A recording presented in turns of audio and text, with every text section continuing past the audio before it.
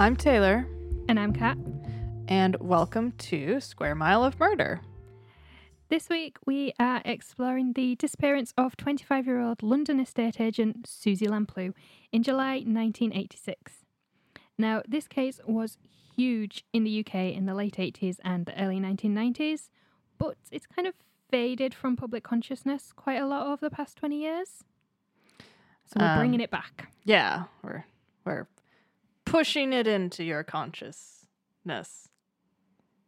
Kinda. Pushing it in there. On July 28th, 1986, Susie Lamplugh left the Sturgis Estate Agency to show a potential buyer around a house in southwest London. And she never returned from the viewing and has not been seen since. Now, almost 34 years have now passed since Susie's disappearance, and there have been many theories posed over the years about what happened to her and who was responsible, but nothing definitive has ever been proven, and that is one of the things about this case that really captured the public's imagination so much back in the 80s and 90s, was that there was just nothing. Yeah. It vanished. Just those ones are always kind of wild. It's just like, Yeah. but how? So let's get into the details. Susie was born Susanna Jane Lamplugh on May 3rd, 1961, to parents Paul and Diana. She had an older brother named Richard, and that's pretty much all we know. Not a lot else is really known about her early life. And that's kind of another reason that the case captured everyone's imagination and attention so much, is because she was just a normal person who went missing in broad daylight, and it highlighted the concept that, you know, it could happen to anyone. Yeah. And Susie worked at Sturgis Estate Agency in South London, and which to our American audience would be real estate. Real agent, wouldn't estate. Yes. Yeah. it? Nobody over here understands, and not asking for an explanation. Right. It's just property sales. Yeah, but real, like... I don't know why ours has that prefix, but but why do you call This is not the time. station wagons estate cars? I knew the answer to this once, and I don't know. How have you got off? We are 3 minutes in. Yeah. So, Susie worked at Sturgis Estate Agency in South London, and July 28th, 1986 began just like any other day. But the last entry in her diary was 12:45 Mr. Kipper, 35 Sherolds or/S. So Sherolds refers to an empty property on Sherald Street in Fulham, which is in southwest London. Or/S means outside the property, which I couldn't find for certain, but I presume that meant she was to meet Mr. Kipper outside the property rather than at the agency offices. Yeah, everything I read said that, like, that was some kind of, like, known shorthand for just meeting them outside. So that it would be pretty much a standard, like, viewing as far as anyone knew. Yeah. Now, it wasn't like Susie to just disappear. So when she didn't return to the office that afternoon, her colleagues contacted her parents just in case there had been some sort of, like, family emergency or something that she had forgotten to phone work and tell them what was going on. But when her colleagues and family realized that nobody had seen her, they contacted the police. So Susie's white Ford Fiesta was found that night outside a property for sale in Stevenage Road, Fulham, which was about 1.5 miles away from the property where she was meant to be meeting Mr. Kipper on Sherrolds Road. a place in Fulham. The handbrake was off and the car key was missing, but her purse was found in one of the car door's pockets. And the driver's seat was also pushed back, and it was too far back for Susie to have been able to drive, which led police to suspect that somebody else had driven her car, someone much taller than her.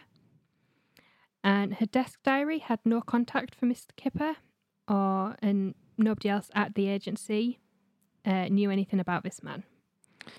See, that would be the dead giveaway for if someone else had driven my car, because like I'm a short ass and I sit real close to the steering wheel. So See, I'm the opposite.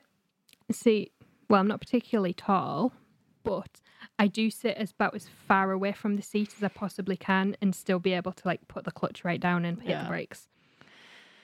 Just because it's like more comfortable for me, and because you're not supposed to like sit with your knees pressing against the steering column, which I knew someone who drove like that, and I was like, how can you actually move your feet?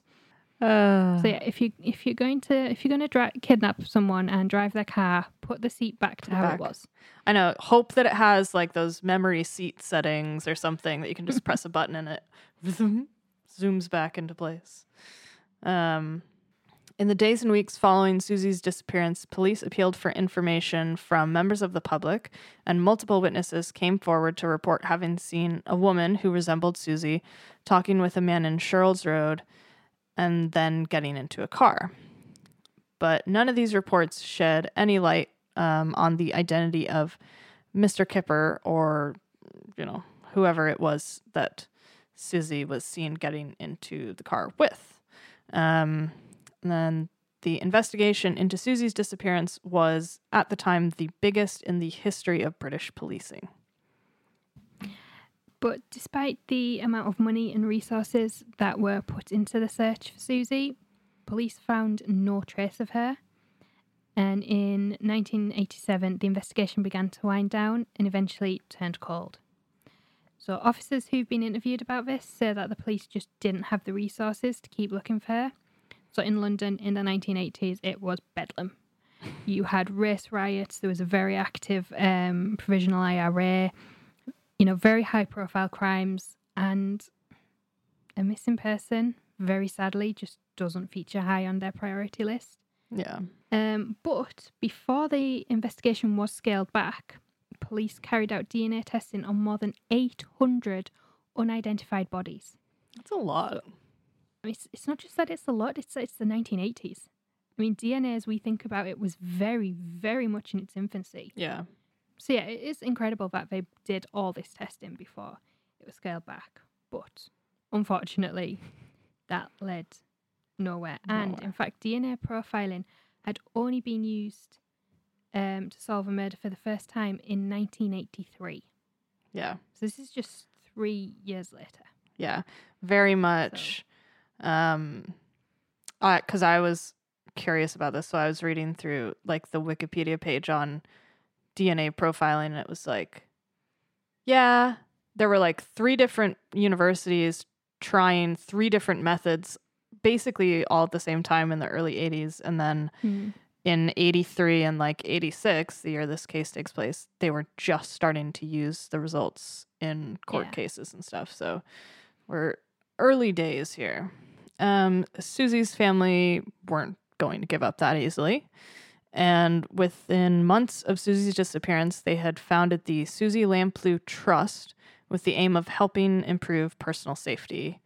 Their website mission statement reads, quote, "Our mission is to reduce the risk of violence and aggression through campaigning, education, and support.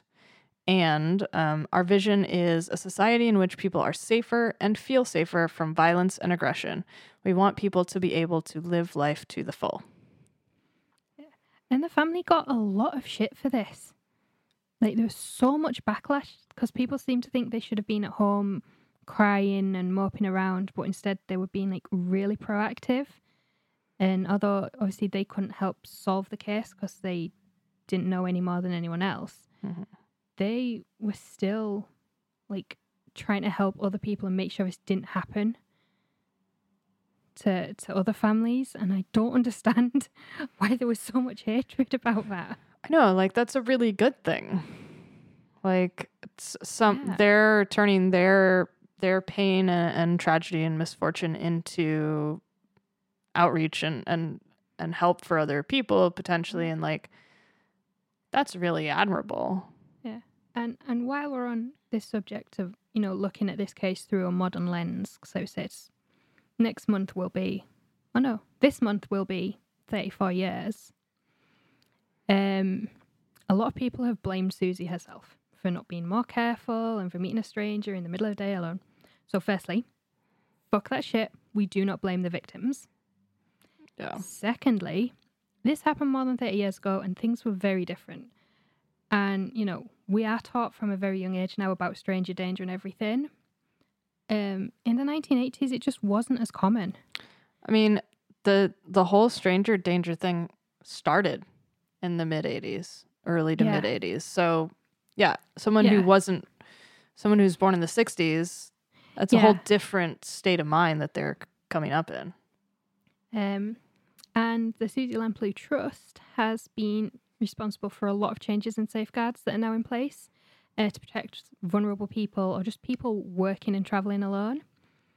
So, for example, in 1998, they were one of the driving forces behind the licensing and registration of minicabs. So, up until the late 90s, there was no registry of who was operating taxi cabs. Yeah, that's wild. I can't believe that. That's scary. Yeah. But so that's just like one example of the kind of thing they've done. I mean, they've done a lot of work around like stalking and like personal safety, self-defense and things like that. So yeah, I think that awesome. Is something really positive to come out of something so awful. Yeah. Right. So the case fell into the cold case pile. And in 1993, 7 years after Susie had last been seen, her family had her declared legally dead. And when she was declared dead, the missing persons case was upgraded to a homicide case, but still stayed in cold case storage until it was picked up by a cold case team in 1998. They quickly found that the team investigating in the 1980s hadn't really been listening to Susie's family. Go figure. Where have we heard that before? Everywhere. So yeah, they hadn't really been listening to Susie's family when they had told them about the circumstances surrounding her disappearance, and the original team had failed to follow up on many tips from the public. So while the story in 1986 had been that Susie had just poof, disappeared without a trace, with no clues and no information, that just wasn't true. So, a couple of months before her disappearance, Susie had begun dating a man from Bristol, which is in southwest England. It's kind of near the south end of the Welsh-English border. Mm-hmm. It's like roughly 120 miles away from London. But just weeks before she disappeared, Susie had confided in family members that this man was starting to scare her. So she'd already suspected that he was married because he was always like rushing off, leaving dates early, or he was like on the phone all the time. And this is like when you couldn't like surreptitiously text someone under a table, you had to get up and go use a payphone. Yeah. Or like if a restaurant had a landline phone, you had to ask them to use it. Little different. And she told them that she was going to end things with this man. And so one video I watched about this case said that she found him weird because he took her to a motor racing event as a date. I feel very attacked by that. That was literally like this family member was telling his story, and this was one of the reasons that she supposedly found him so weird. And I'm like, is that really enough? It's not really that weird. I mean, it would totally win me over. I mean, it's weird if like you have like zero interest in that, but it's not like taking someone to like attend an autopsy. Right. It's not like, for our second date, would you like to tour this slaughterhouse with me? Like, yeah, it's a little weird. It's a little tamer than that. I'm sure there were many other things. Like, I would say the always on the phone and like running off. Yeah, that's more of a red flag Yes. Motor racing is more of a checkered flag. Yes, exactly. Well done. Well done. So Susie's family began to suspect that this boyfriend had stalked her since she ended their relationship, and that he could have posed as Mr. Kipper to lure her to the empty property and then kidnap her. But Felice Navidad. Da da da da da. Okay. But police never followed this up. Not only that, but they also failed to investigate recent releases from prison, which would be something you'd probably want to look at. Yes. And there was a day release prison in the Fulham area, but again, police did not look into this sort of thing, but they should have. Yeah, I mean, this is like policing 101. Like, listen to the victim's loved ones about what was going on in the victim's life. Yeah. Look at, if you're in an area where there's a prison, look at recent releases who could have been involved. I feel like that'd be the first place I would look. Mm. And it has been argued that this was because Susie wasn't a high priority missing person and she could have just decided to disappear. She could have just up and left of her own accord. So that could be true, but considering the family said that she had told them she'd just ended this relationship with the man who scared her, that to me points more towards foul play than just wandering off to a new life. Yeah, no, totally. And police did eventually issue an apology to the Lamplugh family in 2002 for their complete and utter failures and incompetence during this initial investigation. And it was during this press conference, when they apologised, that police announced the name of the prime and only suspect in the murder of Susie Lamplugh. So this is 16 years later. Mm-hmm. And that was convicted murderer and sex offender John Cannan. Yes. So, born in February 1954, John Cannan had a comfortable middle-class upbringing in the southwest of England. He even attended public school, which, unlike in America, in the UK is the term for a very fancy, posh private school. Yeah, so in the UK you have state schools, which are like American public schools. They are your publicly funded. Free to attend. Yeah. You have academies, which are a whole other kettle of fish. They are kind of state schools, but they're not as restricted to their national curriculum as normal state schools are. And I don't really understand it because there's a lot of controversy about them. Mm-hmm. Then you have private school, which is just your average private schools. Some of them aren't even that good. Some of them are utter shit. And then you get public school. So this is like Harrow and Eton and where every fucking politician went to school. Okay, yeah. And they're called public schools because they technically are open to the public. It's not like only for certain. You can buy your way in. Daddy bought Daddy paid for the library, so I got a place. Mm-hmm. Like that does obviously still happen, but in theory, they are open to anyone if you have the money to go there. Mm-hmm. That is why they're called public schools, even though they are like the most elitist places in this country. But rather than be grateful for this really privileged upbringing he had and use it to do something good with his life, John Cannan decided being a rapist piece of shit was a preferable life choice. And from the age of 15, he was on the police radar as a sexual predator. Although this first reported incident, wherein he assaulted a woman in a phone box, led only to probation. Great. Fuck that. Yeah, no. That's bullshit. Yeah, and I know quite often when it's like first offense and that's like a kind of thing for being like a kind of reason for being like a lenient sentence, and I'm like, is that a good system though? Because you are literally letting someone get away with a crime. And it's also like, okay for some crimes, not great for sexual assault. Non-violent crimes, fine. Crimes where you're inflicting bodily harm on someone, or taking away their agency. No, you don't get a warning for that.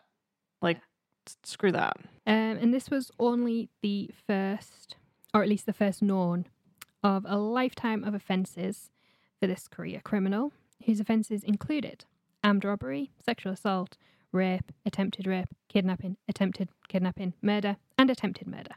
Lovely. What a resume. Cunanan wasn't just your average career criminal, though. He was also known to be a cunning but charming psychopath. Gotta love those. Delightful.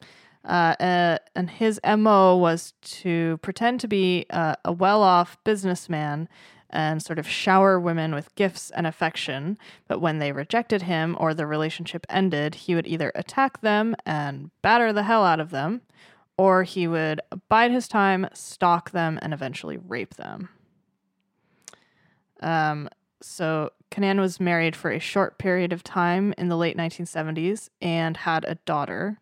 His wife had tried to leave him multiple times, but he had violently assaulted her and threatened to harm their daughter if she ever left him. And then he eventually left them in 1980 for another woman, but that relationship didn't last long either. In 1981, John Cunanan robbed a petrol station and a knitwear shop in close succession, both at knife point. Can I just say, when I first read the script and I read knitwear shop, I was thinking yarn shop. And I was like, what? Like a haberdashery. Yes. I was like, why would you rob it's like that?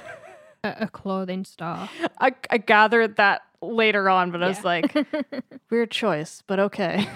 So at the knitwear shop, which I think was a family-run shop, so he tied up the shop assistant's mother with tights, and he raped the shop assistant and threatened to stab her baby if she tried to resist or get away. Jesus. And I couldn't find out much more about these assaults because rape victims in this country have the right to lifelong anonymity in the press. And I think that's why the details are so vague, because obviously if you put too many details in, it can lead to them being identified. Yeah, that makes sense. So, yeah. For this crime, or these crimes, in June 1981, 2 armed robberies and 1 rape, he was sentenced to 8 years. Yeah. He's already been convicted of sexual assault as a teenager. It's now escalated to rape and armed robbery. And they thought, 8 years, no bother, that'll straighten him out just fine. Yeah, it's not a problem. Clearly, all of these approaches have worked so well so far. It's a fucking insult to the family, to the victims. And it's clearly, it's an escalation in crime. By a lot. Yeah, That's this the man thing. is not. He's not slowing has no down. Intention of becoming a useful member of society. Yeah, exactly. And as if that weren't bad enough, he only actually served 5 years of that 8-year sentence. So we've just brought it down 3 more years. And not even all of those 5 years were served in a sort of normal prison as we would imagine it. The first 4.5 years of his sentence were served in HMP Bristol, but in January 1986, he was moved to HMP Wormwood Scrubs, nicknamed the Scrubs, which is a prison in Fulham, West London. And as well as housing a normal prison, the Scrubs also had a day release hostel. And as the name would suggest, day release, the inmates there are released during the day, but have to return by a specific curfew. And on day release, inmates are free to get jobs or do whatever else they want, really. It's kind of like a halfway house, and the prisoners that do get day release are up near the ends of their sentences, although he wasn't. He was in the middle, but okay. Yeah. They're like, you've served half your sentence. Yeah, you're not a danger anymore. Goodbye. That's the end. That's That's totally how fractions work.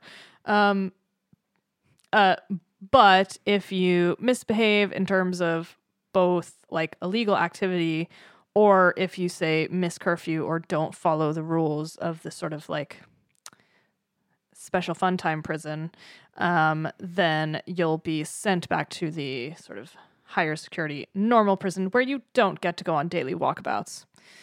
Yeah. So John Cannan served roughly 6 months on day release at the Scrubs before he was released on July 25th, 1986. 3 days before Susie Lamplugh disappeared.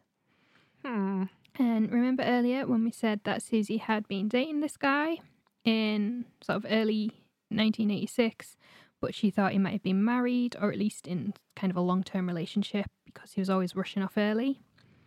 Well, Susie's family believed that this man was John Cannan and that he was always leaving early, not because he was married and, needed to get home to the wife, but because he had to get back to the Scrubs before curfew.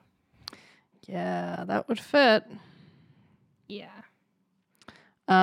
And on top of that, the Scrubs was less than 3 miles away from the house on Sherald's Road, where Susie was supposed to be meeting Mr. Kipper on the day she disappeared. So, it's fair to say that John Cannan would probably have known the area. But as we said before, police didn't look into these sort of recent releases from local prisons or the day of release programs. And so John Cannan slipped through the net and just sort of went on with his post-prison life. But John Cannan didn't really stay out of trouble for very long, and less than 10 weeks after his release from the Scrubs, he had raped a woman in Reading in southern England. He had an alibi and police couldn't hold him, but 2 years later, in 1988, the semen sample taken from the victim was tested and conclusively matched to John Cannan. And he would eventually be charged and convicted of this offence along with 15 other violent offences against women carried out between his release in 1986 and his arrest in 1988. That's a lot. Yeah. In 2 years. Yeah. And on October 7th, 1987, so this is roughly nearly 18 months after Susie's gone missing, not quite that long. So he attempted to abduct a businesswoman named Julia Holman at gunpoint from a car park in Bristol. And luckily, Julia managed to fight him off and get away, but she reported it to the police and later identified him as her attacker, but unfortunately not before he could claim another victim, and this time he moved on to murder. The night after his failed attempt to abduct Julia, Cannan abducted 29-year-old Shirley Banks while she was shopping at the Broadmead Shopping Centre in Bristol. He held Shirley in his home overnight and forced her to call in sick to work the next morning, under the pretense that if she did as he told her, he would release her. Initially, Shirley's husband Richard was considered a suspect, but he was quickly eliminated. And her calling in sick to work also led police to consider that she might have voluntarily gone missing. In total, 150 officers from 5 different police forces spent 140,000 hours on the case. That is a lot. It's a concerted effort. Yeah. And it would be 3 weeks before police finally came knocking on Cannan's door, but that actually wasn't because of Shirley's disappearance. Cannan had held a shop assistant of a dress shop in Leamington Spa at knife point and attempted to sexually assault her. But 2 passers-by just happened to look in the shop window and went in to rescue the woman. So he's doing this in broad daylight. Lovely. He is not even hiding anymore. Cannan fled, but he was soon found by police. And upon his arrest, a bloody knife was found in his bag, and in his car, they found rope and an imitation handgun. And it was during this search of his car that police found something that linked Cannan to Shirley Banks. Yes. So inside a briefcase, which was found in the car, there was a scrap of paper, which upon further examination turned out to be part of the tax disc from Shirley Banks's car. And for all you fetuses out there who have never had a tax disc in your car, or all our non-UK listeners, because I don't know what countries have tax discs. So car tax or road tax, it used to be a tax that all you paid like per car, and it went into the upkeep of the roads. It's not ring fenced for that anymore, so it's literally an extra tax that drivers pay now. Now you just pay your tax online and it's all in a central database, but you used to have a little tax disc, and it used to sit in your windscreen in like the bottom passenger side corner. Yeah, if you like walk down the street and sort of looked at parked cars, you'll still see, at least up here in Glasgow, you'll still see a bunch of people with the little plastic pocket for the loads of people still had them. Like when they stopped issuing discs, we still had ours in our cars for ages. Yeah. But yeah, so yeah, there used to be this little paper disc that said, and it had the year, because you renewed it either every 6 months or every year. So it would just have the date that your tax expired, and the month would be in like big numbers, so that if anyone was like checking, like if a traffic warden or police or someone were like doing like local checks on like parked cars, they would see, oh, it's taxed up to this month, and just carry on walking. Yeah. It's kind of like in the States, different states do it differently, but most states do, you get little stickers to put on your license plate. So you get a month sticker. So like when I registered my car in California, I registered it in May, and then the year, and then every year they send you a new year sticker once you renew. Right. Although some places do have like one that you put on the inside of your windshield instead. Yeah. Because people will steal the stickers off of people's license plates, which I love. So little motoring history for you there. Yeah. Just showing our age. So police, after finding the portion of the tax disc, police searched the car park for the block of flats that Canaan lived in, and they quickly found Shirley's car, which had been a sort of distinctive bright orange color, but it had been painted blue and the number plate had been changed.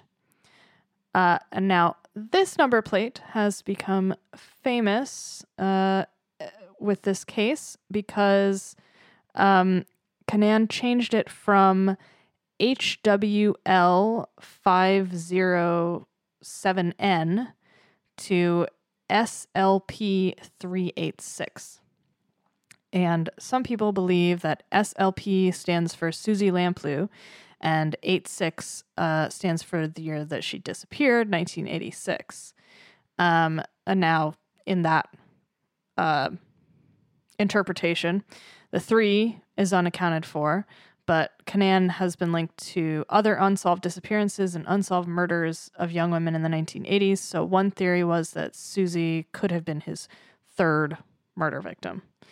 Now, on its own, the number plate isn't super significant, but for someone as arrogant as Canaan, it's perfectly believable that he could have changed the number plate to reference Susie or to reference one of his victims, because it's not uncommon for serial killers or career criminals to taunt the police like that.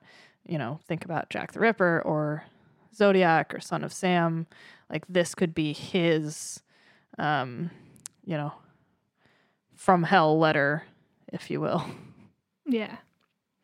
And all of this is very speculative and kind of circumstantial, but you need circumstantial evidence to make a case as well as forensic evidence. Yeah. You need the two. But the links to Susie do not stop here with just a number plate, but we'll get to that in a minute. And Susie's body was eventually found in April of 1988 in a rural area called the Quantock Hills. she had been dumped at a site which was called, I can't believe I have to say this, Dead Woman's Ditch. Yeah. That's I'm just not gonna great. I'm just going to breeze past that because I have too many thoughts. Yeah. And she had died from blunt force trauma after being hit repeatedly on the head with a rock. So, of the original 16 charges, Canaan was eventually indicted for the murderess Shirley Banks and 8 other charges, including rape, kidnap, attempted abduction, and indecent assault. And the case went to court in April of 1989. Canaan pled not guilty, but after a 3-week-long trial, the jury took 10 hours to find him guilty on all 9 counts. Good. And he is currently serving a whole of life tariff at HMP Full Sutton, which is near York in northeast England, with a minimum tariff of 35 years. But because he was imprisoned in the 1980s, that means he will become eligible for parole in 2024. But he will only be released if the parole board rules that he is no longer a serious danger to the public. And he was born in 1954, so he'd be 66 He'd be now. 66. He's like a year younger than my dad. He's 2 years younger than my mom. Yeah. So he's old, but he's not like decrepit he's not old enough to not be a danger. Yeah, most likely. It's not like a compassionate release. Yeah. Where he's like, we did one a few weeks ago that was compassionate release. Oh, Faye Copeland. Oh, right. Where, she had a stroke and she just lived in a nursing home for a year. Yeah. Until she died. Yeah. If you come out of prison, even in your late 60s, early 70s, if you're sort of fit and well, you can still pose a significant danger to the public. Yeah, absolutely. So, when the cold case team reinvestigated Susie's disappearance in the late 1990s and early 2000s, more witnesses began to come forward who could link Canaan to Susie. In 1990, an ex-girlfriend of Canaan had told police that he frequently talked about Susie's case and that once, while driving past former army barracks at Norton in Worcestershire, he had told her that Susie was buried under the barracks. Now, most reports say that the girlfriend had been so scared of Canaan that she had waited until he was in prison to come forward.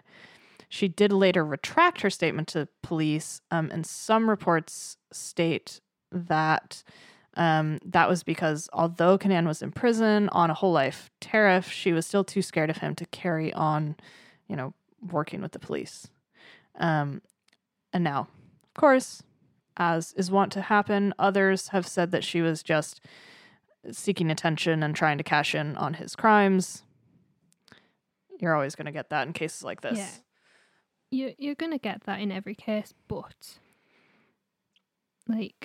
that's a pretty specific. Yeah, people also have a lot of reasons for withdrawing statements to the police. So the cold case team carried out multiple searches of the former barracks site, but whilst the site had previously been an army barracks, in the mid-1980s, it had been sold off and redeveloped as a residential area. So those searches carried out by the cold case team could only go so far because the site was now houses. And obviously you can't get a warrant to dig up houses based on the retracted statement of a former girlfriend. Yeah. And she could have been a completely credible witness. We don't know. But it's not... Because she's retracted that statement, it gives them less kind of leaning and it's not enough. Well, really. And also just the concept itself of we drove by this place one time and he told me that this is where, that's a lot different than say, I was taken to this burial site. And so even if she hadn't retracted her statement, I highly doubt they could have gotten permission to go through and dig up everyone's concrete slabs to look for bodies. Yeah, I mean, you are a long way from the threshold that the courts would need to grant a warrant to go digging up a housing estate. Exactly. And this search, as much as they could do without a warrant to start digging the place up, turned up nothing. And this, but in 2010, a radial scan of the barracks and surrounding area was carried out, and that revealed no abnormalities. But just add a bit more into this. Norton Barracks has a grid reference point of 30806, and Shirley Banks's body was found near an area called Nothing Lane 386, just to tie back to the number plate theory. Uh-huh. So that would, if Susie's body had been buried under the barracks, which it could still be and the scans could miss it, that would tie in both crimes. Mm-hmm. And there is another military site 8 miles away called Norton Moor Royal Marine Barracks. And just in case this former girlfriend, in case she maybe got confused between the two sites, police went and searched the other Norton Barracks. But once again, nothing was found. Now, some reports say that the girlfriend also came forward again when the cold case team began reinvestigating the case, but others say she just retracted her statement in 1990, soon after making it, and has had no further involvement. So we don't actually know. Yeah. So in 2001, a former cellmate of Canan's made a statement to police claiming that Canan had told him that he would confess to Susie's murder once his mother had died, and that Susie's body was buried beneath his mother's patio. The property was searched in 2002, but we're not entirely sure how extensive that search was and whether or not they searched the garden. But another search in 2018 dug up the garden and patio, and once again, no trace of Susie was ever found. Now, this wasn't all that his former cellmates had to tell the police. After the cold case team began to appeal to the public for any information about Susie's disappearance, some of Canan's fellow inmates from the Scrubs in 1986 contacted police to tell them about Canan's nickname when he was at the Scrubs. And that nickname was Kipper. Killing. Yes, that is, if it's not him, then it's remarkably coincidental. Yeah, there's a lot of things kind of adding up now. Yeah. Now, not only was this, his nickname as reported by his former cellmates, it was reportedly a self-given nickname, although we don't know sort of the story behind that. But so it's a nickname he gave himself, so he would use it himself most likely. Yeah. Not just, if someone named you Snoodle Fruits, you probably wouldn't call yourself that in day-to-day life. No. But you could, dear listener, if you wanted to be Snoodle Fruits, you could be Snoodle Fruits. You probably isn't a good prison nickname. Probably not. Most things aren't, I feel like. So another member of the public also came forward to the cold case team, and he said that he saw someone who looked like Susie near the house on Sherald Street getting into a black BMW on the day she went missing. The man had seen a woman matching Susie's description arguing with a man in the car before the car drove away, but he thought that the woman was driving because she was sitting in the front of the car on the right-hand side. Now, this witness saw the car from behind, so couldn't see the steering wheel. So keep that in mind for a second. He described a man matching Canan's description sitting in the front left-hand side of the car. Now, when police recovered Canan's vehicles and sought a list of vehicles he had access to following Shirley Banks's disappearance, they found that following his release from the Scrubs in 1986, he had access to a left-hand drive black BMW. Yeah, and we are right-hand drive. Yeah, in the UK, you drive on the right of the car. The steering wheel's on the right and you drive on the left-hand side of the road. Yes. Yes, the old adage, is it not that in the States you drive on the right-hand side of the road. In the UK you drive on the correct side of the road. Yeah, that's about it. So, with that in mind, the witness could have seen Susie being driven away by Canaan, but not realized that it was a left-hand drive car and not thought that she was in any danger because from his perspective or from his assumption, she would have been the one driving. So whilst the various investigative teams who've worked on Susie's case for the past 20 years, since it was revived as a cold case, they're convinced that John Canaan murdered Susie, as are her family, many of her friends, and just the general public, really. There is at least one other school of thought amongst some detectives who've worked on the case, and that is that Susie never met with Mr. Kipper that day, and that Mr. Kipper never even existed. And the only sources I could actually find on this theory come from the Sun and the Daily Mail websites, but stick with it. I wasn't happy about having to read them either. So former detective David Vidicett, who worked on the cold case investigation in the early 2000s, claims to have unearthed significant evidence to prove that Susie faked her disappearance and never had any intention of actually making it to the property on Sherrill Street that day. So David Vidicett believes that Susie faked the appointment as an excuse to leave the office because employees weren't supposed to leave the office unattended. And so this theory posits that she knew she would be the only one in at that time and she needed to leave. And he bases this in part upon the set of keys that should have been used to access the property that day. So the set of keys were found at the estate agent's office.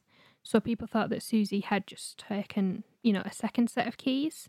But employees at the agency said that if there were 2 sets of house keys for the property, they would have all been on the same key ring.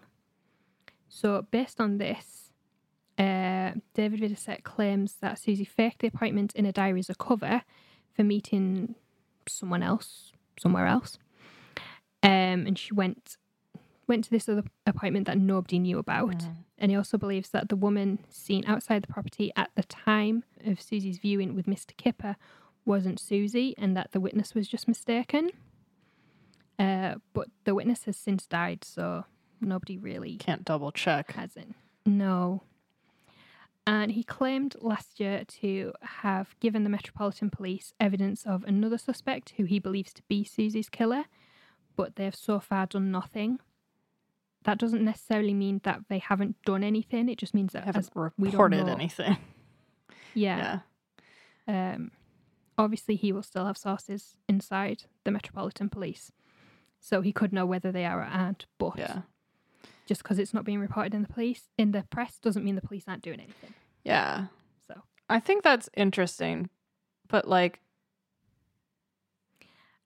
there must be a lot more investigation he's done that he's just not talked about, because obviously you can't talk about all of it because it would be prejudicial to a trial if it was reported in the press, because that kind of sounds very flimsy to me. Yeah, that's the thing. And if it's kind of confusing because it's oh, well, she faked her disappearance and went somewhere else and covered up this whole thing to be, out of the gaze of her office and everything.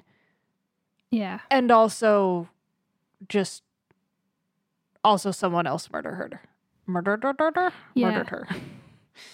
Yeah, that's the thing. I mean, why would she... So she faked this other meeting and everything, and it's that person that murdered her? Well, she could also... I don't know. It seems a bit kind of disjointed, but that's just the way it's being reported. Yeah. They say there's probably a hell of a lot more information that we don't know that he's handed over, so...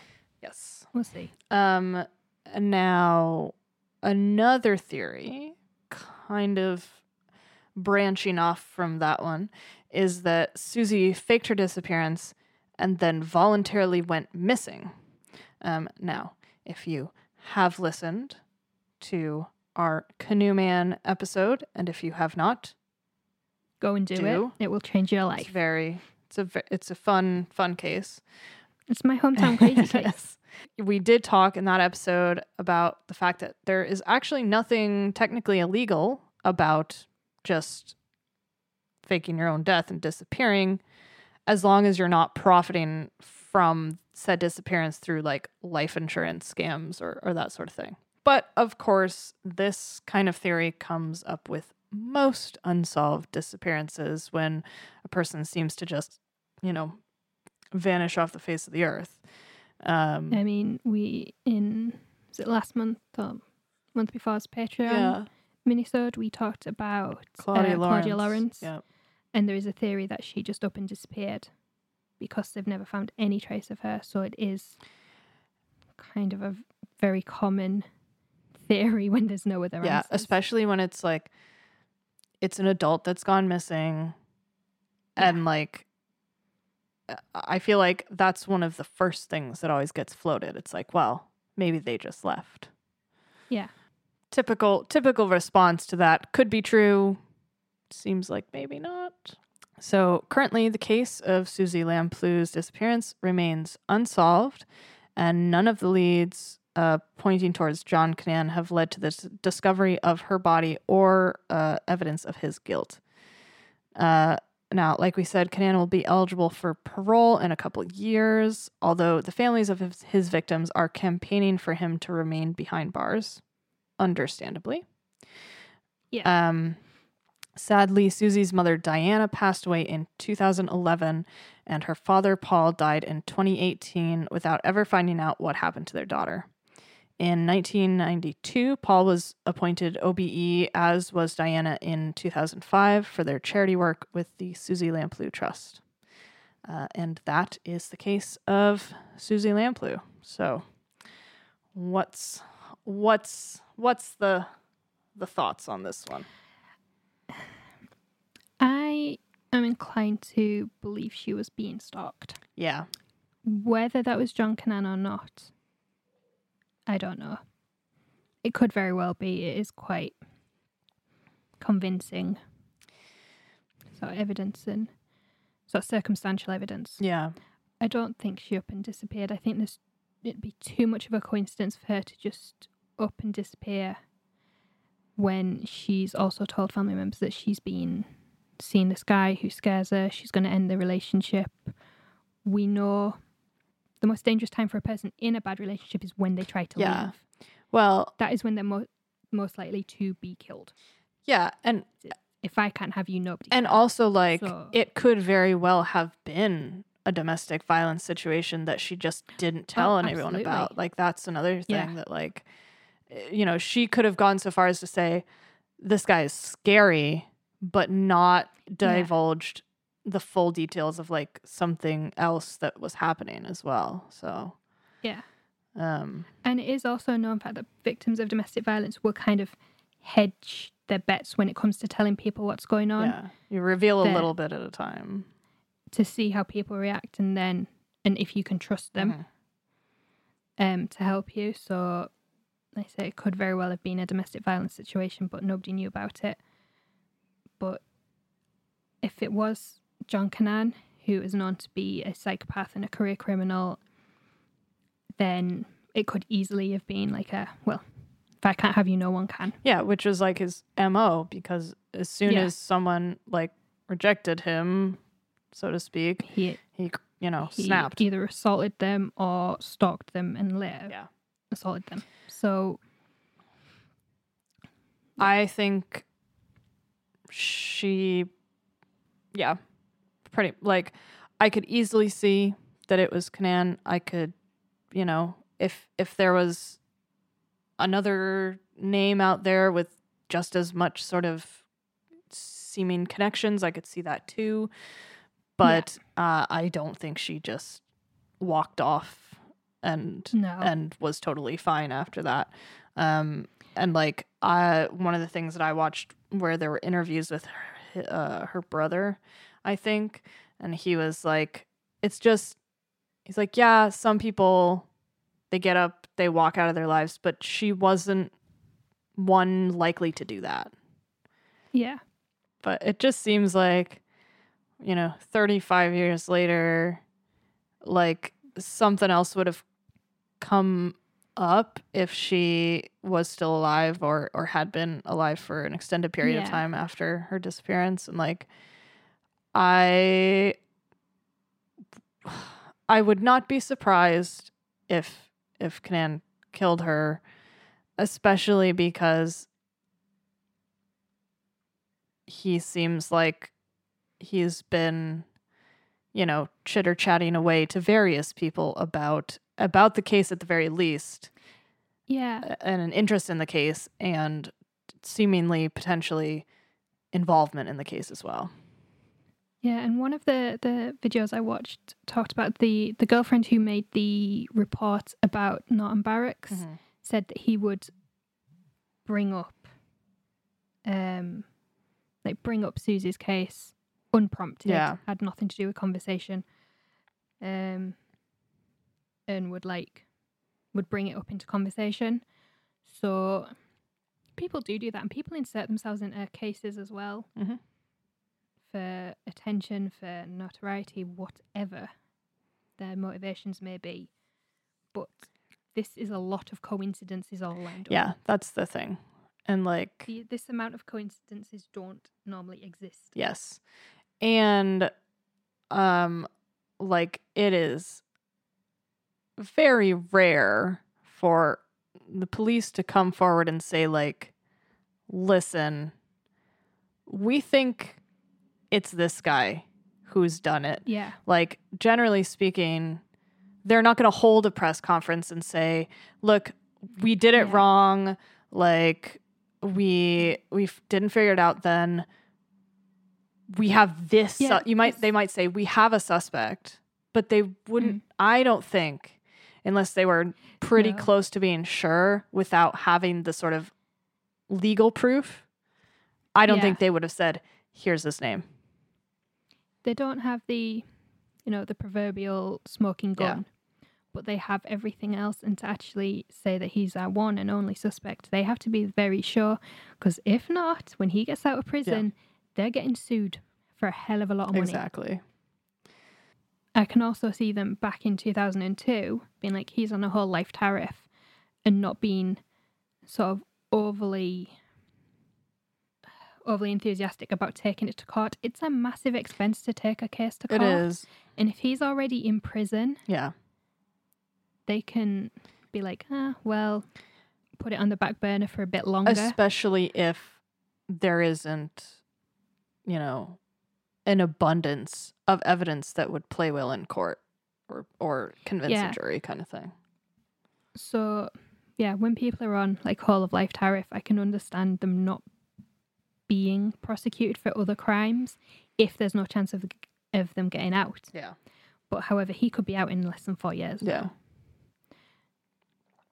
Whether that happens or not, we don't know. We'll have to see in 4 years. But maybe as we get closer to his parole date coming up, we might see some movement. This case develop even more, depending upon what evidence they have. Yeah, I could see that.